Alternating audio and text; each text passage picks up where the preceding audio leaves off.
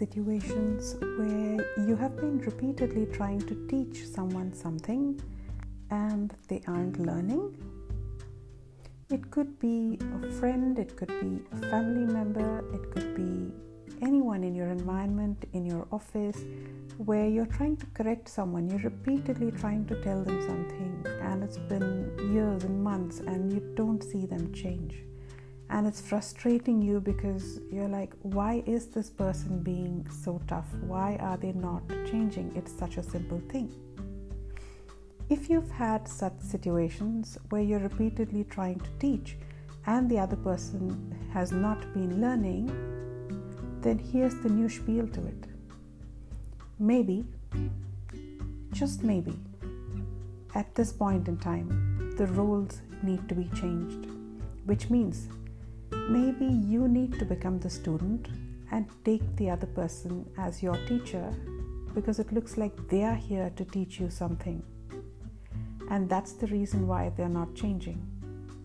Because it is your learning and you're not willing to learn, they obviously can't change before you do, because then the lesson will not be complete. So the minute you get your learnings, the minute you change, you will see that magically this pattern will disappear and that person or the pattern will just change for the better without much effort from your end. On the other hand, if you keep resisting your learning, if you keep blaming the other person, saying it's because of you that I've become short-tempered, it's because of you that I'm not peaceful, it's because of you that I don't get to live my life, if you keep blaming people around you in your life for who you are being, you're just going to be playing a victim in your own life, and this pattern is going to continue to persist in your life. But if you're repeatedly trying to teach and if the other person is unwilling to learn, maybe that's the time when we need to wake up to realize that, hey, you know what? I think this is my learning more than the other person's. What do I need to develop within myself so that I strengthen myself enough to be able to accept this, so that this incident or this person or this pattern does not affect me and my peace of mind? A great teacher is the one who's able to teach without getting affected by what the student does. But if I'm getting very affected and that's the reason why I'm trying to teach, I most likely may not succeed in teaching the student what I intended to. So hence it's important for me to look within and see what is it that the person is trying to teach by being the way they are. For example, someone who's very dominating around you and someone who's being very dominating with you, ask yourself, what is it that the other person is unconsciously trying to strengthen within you? Is it that you have to learn how to take care of yourself? Is it that you need to learn how to stand up on your own 2 feet? The learnings are different for different people. Nobody else can tell us our learnings, but if we are mindful enough to observe these very strong patterns of others which they are unwilling to change, and if we ask ourselves, what is it that I have to develop as a skill within me so that I learn to deal with it without it getting me, without it affecting me, that's when we're going to find a real great learning in it. And it's exactly like a magic spell. The minute you learn your lesson, you will see that this person stops being as difficult as they are currently being. Try it and see the difference. Just ask yourself, what is it that I need to develop within me so that this particular pattern does not affect me?